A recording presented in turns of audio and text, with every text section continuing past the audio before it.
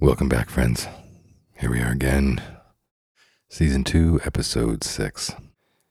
Made it past the 6-month sobriety mark, which is pretty cool. I have to say, I really didn't know where this was going to go and if that was even going to be an option. And I would surely tell everybody if it wasn't, as that's the whole point of the show. Sober living is a way of life, for sure. I'm seeing it more and more, which is pretty remarkable to see other people. Obviously, in my social media, I get to inherit new followers and follow them as well and get everybody else's take on a life of sobriety. Although it isn't necessarily my goal to never drink again, I surely am now committed to a sober-ish life. I have done enough drinking for one life, for one, and I really now, more than ever, understand the benefits of greater sobriety all the way around. I'm a little reminded of one of my Mixed Messages podcasts, which is Gift or Burden. And that was probably one of the greater struggles that I was kind of riding through in this round of sobriety, because it wasn't just from alcohol, it was from herb as well.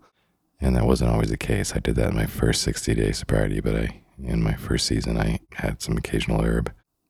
Not in any kind of excess, but, that's still something. And albeit, I guess nobody's ever completely sober. I drink coffee and what have you. But I will say, like in the gift versus burden example, there's many a times where I ran into kind of mundane tasks or mundane living that I wasn't as crazy about, or that I typically in the past would have dreaded. And I would have either drank to kind of breeze through it a little bit easier, slosh through it a little bit easier, whatever you want to call it, or smoked to focus in on a little bit more. And I think that was probably not so much the abstinence this time around, but the inability to kind of go to those winning formulas and get through kind of the things that I didn't really much like, silly stuff like expense reports and timesheets, or going through bills, or filing, or things that often I felt were quote unquote beneath me, and needed a little lift to give myself a reason to do them, or to make it easier or more tolerable to do them. And with that said, I think what's helped in the process is to realize what a gift it is that I'm actually doing them, that I have a job that I can fill out timesheets for, that I have a job that is put me in a position where I can travel and do my good works and make a living and get reimbursed for that, amongst other things, right? So, that is really what I lean on more now. Wow, I always do this. I'm a little out of practice, guys, so forgive me, but somehow I get in front of the microphone and this raspy thing occurs. So, I think gratitude obviously is a huge one all the way around for everybody in life now, and I think in changing our channel and understanding how to get ourselves in a positive frequency and healthy emotions and healthy lifestyle and less negative thinking and so on. Gratitude is a major tool for that. And that's the tool I use now more than ever to get me through that mundane stuff, and also to give myself permission for the mundane. I'm grateful for my health. I'm grateful to have a roof over my head. I'm grateful to have a good relationship with my sons. I'm grateful to feel as much as I have. And I've always been a deep, deep feeler, whether I embellished it with alcohol or whether, I sober or boozed up or high or anything else. I feel immensely. And I think anybody who's been in a relationship with me of any kind can attest to that. I am a deep feeler and an emotional person. And that's something that I think I've gotten a little bit more clarity on and been more honest with myself about, is how messy my life can be and has been at times. I think I was so driven and so purposeful to make my life less messy than it was in my childhood that I really didn't want to admit that things were as messy as they were in my adult life at any given time. And matter of fact, I was offended when anybody pointed it out. And I think now I can give myself permission for the messy. And that's the human experience. And so I'm not necessarily going to apologize for it. I'm not going to feel shamed for it anymore. I'm obviously going to do what I can to be more grounded and more centered and more devoted to a healthy experience with the human condition. So, but messy is real, and I'm a messy emotional person. Some little interesting tidbits before I kind of go back into the storytelling portion of this season is a few things that I've been learning out in the world. And an observation is another kind of Tahoe lesson that really grabbed me the other day was as I walked Tahoe, you know how dogs come up on each other. Some dogs like each other and sniff each other and are cool, and some dogs are immediately barking at each other and growling, and some are pulling their owners towards each other, and the other dogs in Tahoe even at times as well. And there's never an assurance that these dogs are going to get along. But the funny part that I really have enjoyed about it is that doesn't shake up their reality at all. They don't expect that they're going to get along. They might have curiosity. As a matter of fact, once they get through the growling and the pulling and the barking and the drama, they actually might get along just fine and start playing. But initially they're on guard, or they're being protective of their owners, or they're just being a jerk, whatever it is. Tahoe doesn't seem to be emotionally moved by it. I think for me, so often I've come to realize about myself is that I'm very passionate about trying to bring out the best in others. And obviously being, a rescuer at certain points in my life and the way I grew up, and or being a people pleaser, and, which has been a part of my own addictive lifestyles and so on, is that people pleasing. And I could go on for days about all that, but it's a nice way to think about and live your life, frankly, of you never know how people are going to react to you as you come up on them, and you really don't need to care. Right? And some will scowl, some will bark, some will look away, some will walk right by you. It's not my problem, and I don't feel any kind of emotional or mental overthinking or tug of war in my heart about much of that anymore. And of course that helps when you've already lost most of the relationships in your life, to rebuild yourself and restart your whole way of feeling and believing and seeing relationship. But that's kind of a new, cool start. I'm in a small town here and know very little people, and, obviously a little bit of a fish out of water, New Yorker style, international guy in a small ranching town. But the dogs are a good example of no F's given, right? It's going to be what it's going to be, and don't take it personal and move on. And you never know. You might find your next best friend, or you'd be happy just to get by without a fight. So that's kind of some neat musings from the beginning here on my perspective. All right, now a little bit more storytelling to kind of keep on with the season. So last, for those of you who are just joining on this episode, just quick recap. I decided to start to go into really a regression, past life childhood regression of kind of how I grew up and what got me here, right? And not in a blame or shame or woe's me phase, but really just a permission to revisit it all and to kind of readdress my belief systems around all of it. Maybe walk through some of my traumas again and heal them, and just get a greater clue on, because most of us have learned that much of, our adult behavior has come and stemmed from childhood experiences. And so, I shared that my parents were very young when they had me, 14 and 15 when they got pregnant, 15 and 16 when they had me, divorced by the time I was 2. And so last we left off, I had been taken, and I had to really think about this again, and kind of, it's very personal, and it's hard to share my story without sharing other people's story. And it's, it's got consequences, I'm sure. And I'm sorry that for any fallout that might happen for anybody in my family or what have you who doesn't like what I'm sharing, but it is my story, and I feel entitled to share it from my perspective. And so I'm going to continue to do so. But that being said, just, before I kind of dive in on that, I will say just from the last episode till now,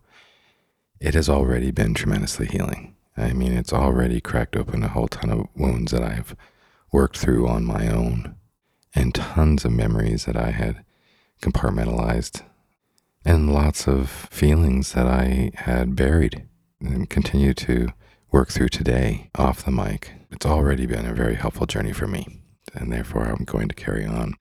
That being said, I last shared that basically at 2 years old, my mom decided to pick up and take me to Idaho to go live with her father at that time, who had been estranged for most of her life. I shared that he had actually left my mom at a very young age, had taken her brother with him, but left her. I'm sure that's left all kinds of things in her life, and then put him up for adoption. And now he's up in Idaho with a new family, with children involved. I don't know much about him. I never saw him again after this experience I'm going to share, but we went to my grandfather's house. And that being said, I just recently was starting to think we went to my grandfather's house. We went to Idaho. My mom decided to go or leave. And the fact is, as a father, I can say my mom stole me from my dad. This happened in the middle of the night, and I've already shared, that he was not a very friendly person to be around, and he wasn't being a very good husband, and he wasn't being a very good father, and he probably wasn't living into his highest self as a man, but nonetheless, he has rights as a father. And at this time, my mom felt it was her right and was best for the both of us to be a thief in the night and take me out of Missouri, for that matter, really forever, outside of going back and visiting.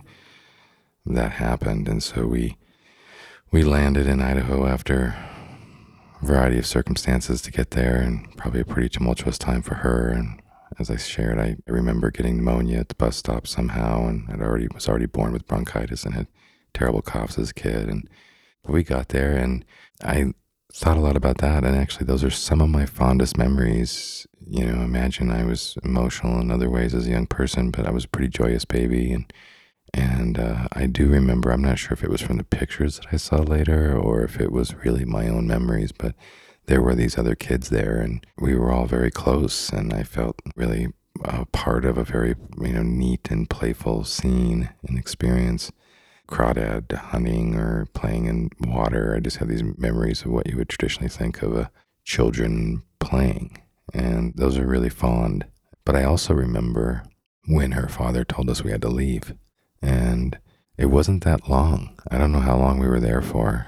Could have been maybe 9 months or whatever, but I do remember basically, for all intents and purposes, seemingly he kicked us out.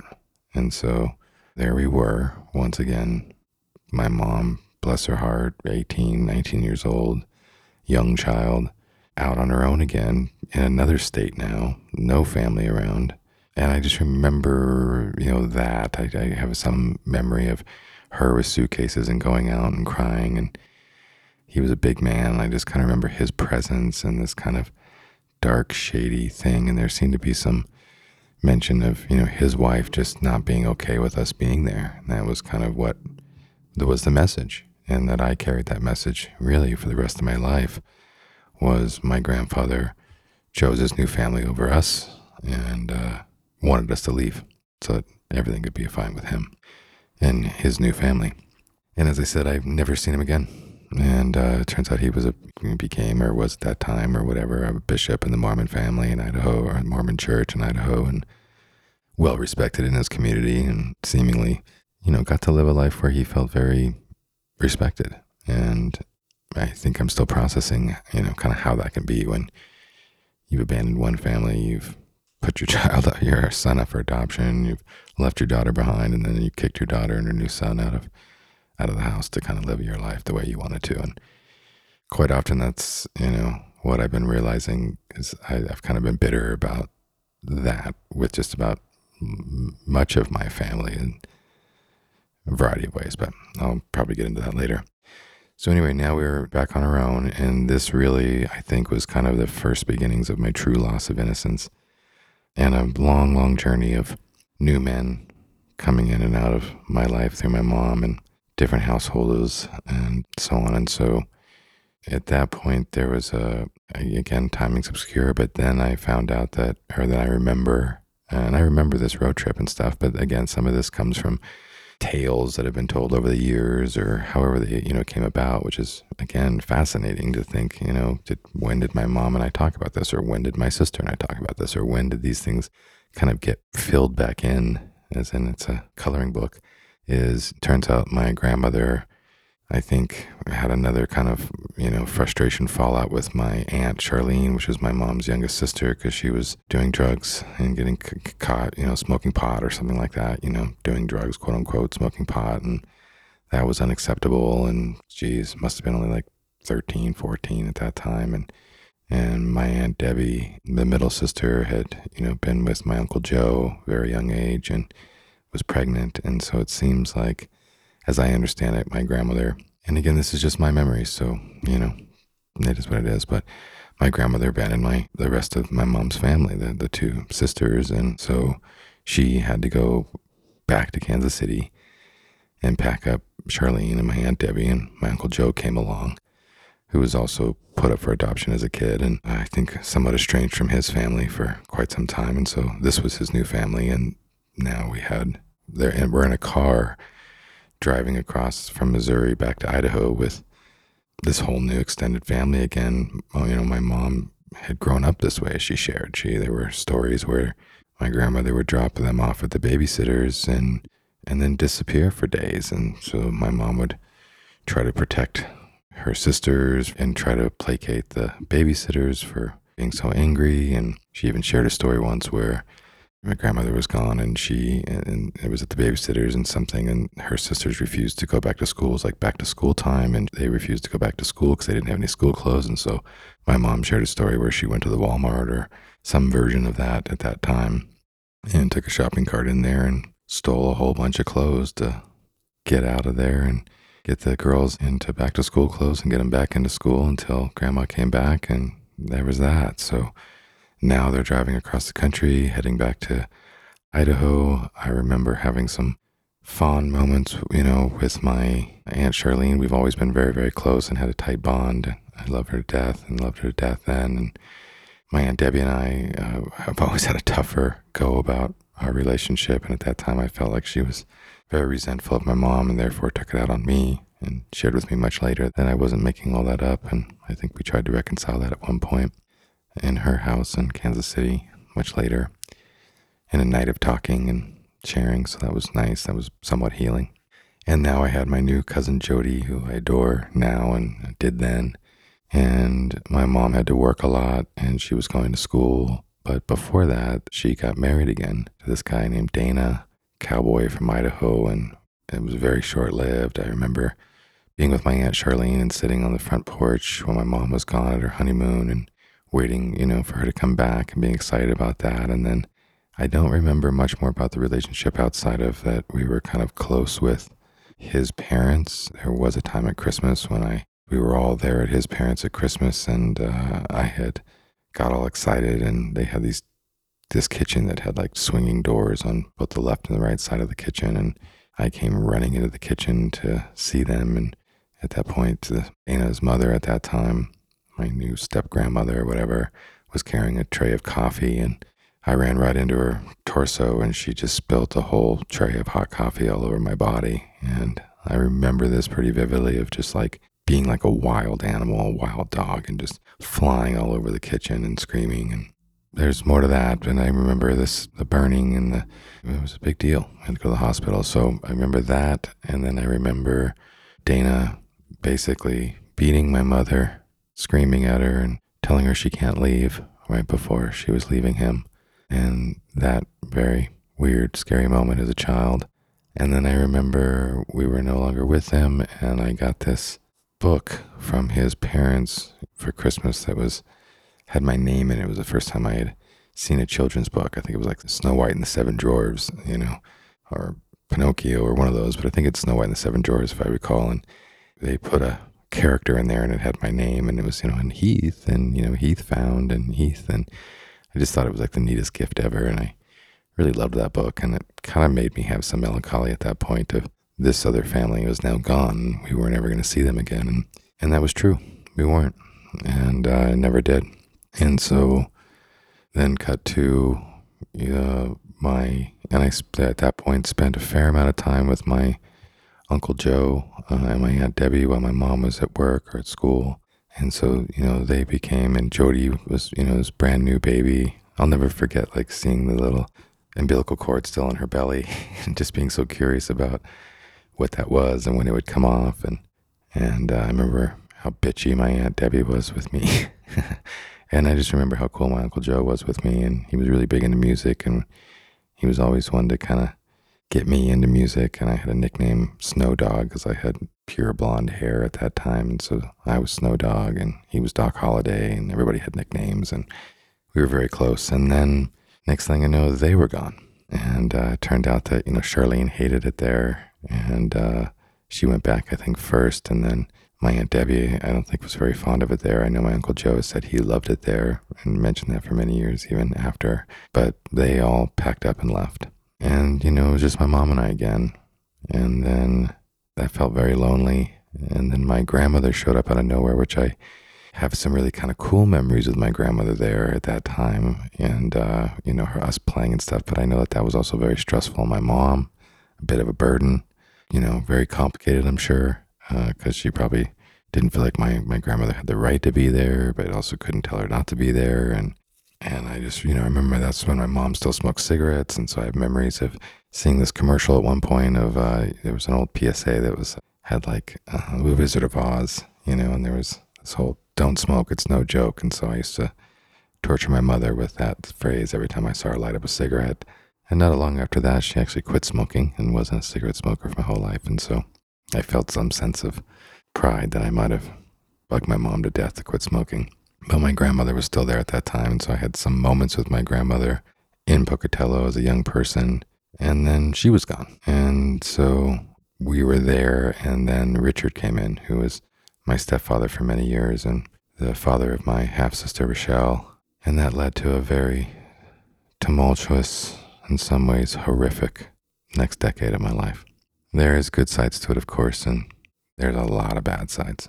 And as somebody who's typically pretty optimistic and tries to be a pretty cheerful person, particularly, as I said, I like to see that I'm bringing out the best in others. I did not give myself permission to recognize what a fucking bummer that part of the chapter was for much of my life. So we'll leave it there for now. That gets us up to Heath Burr, 5 years old. Thanks for joining me. Bar's closed.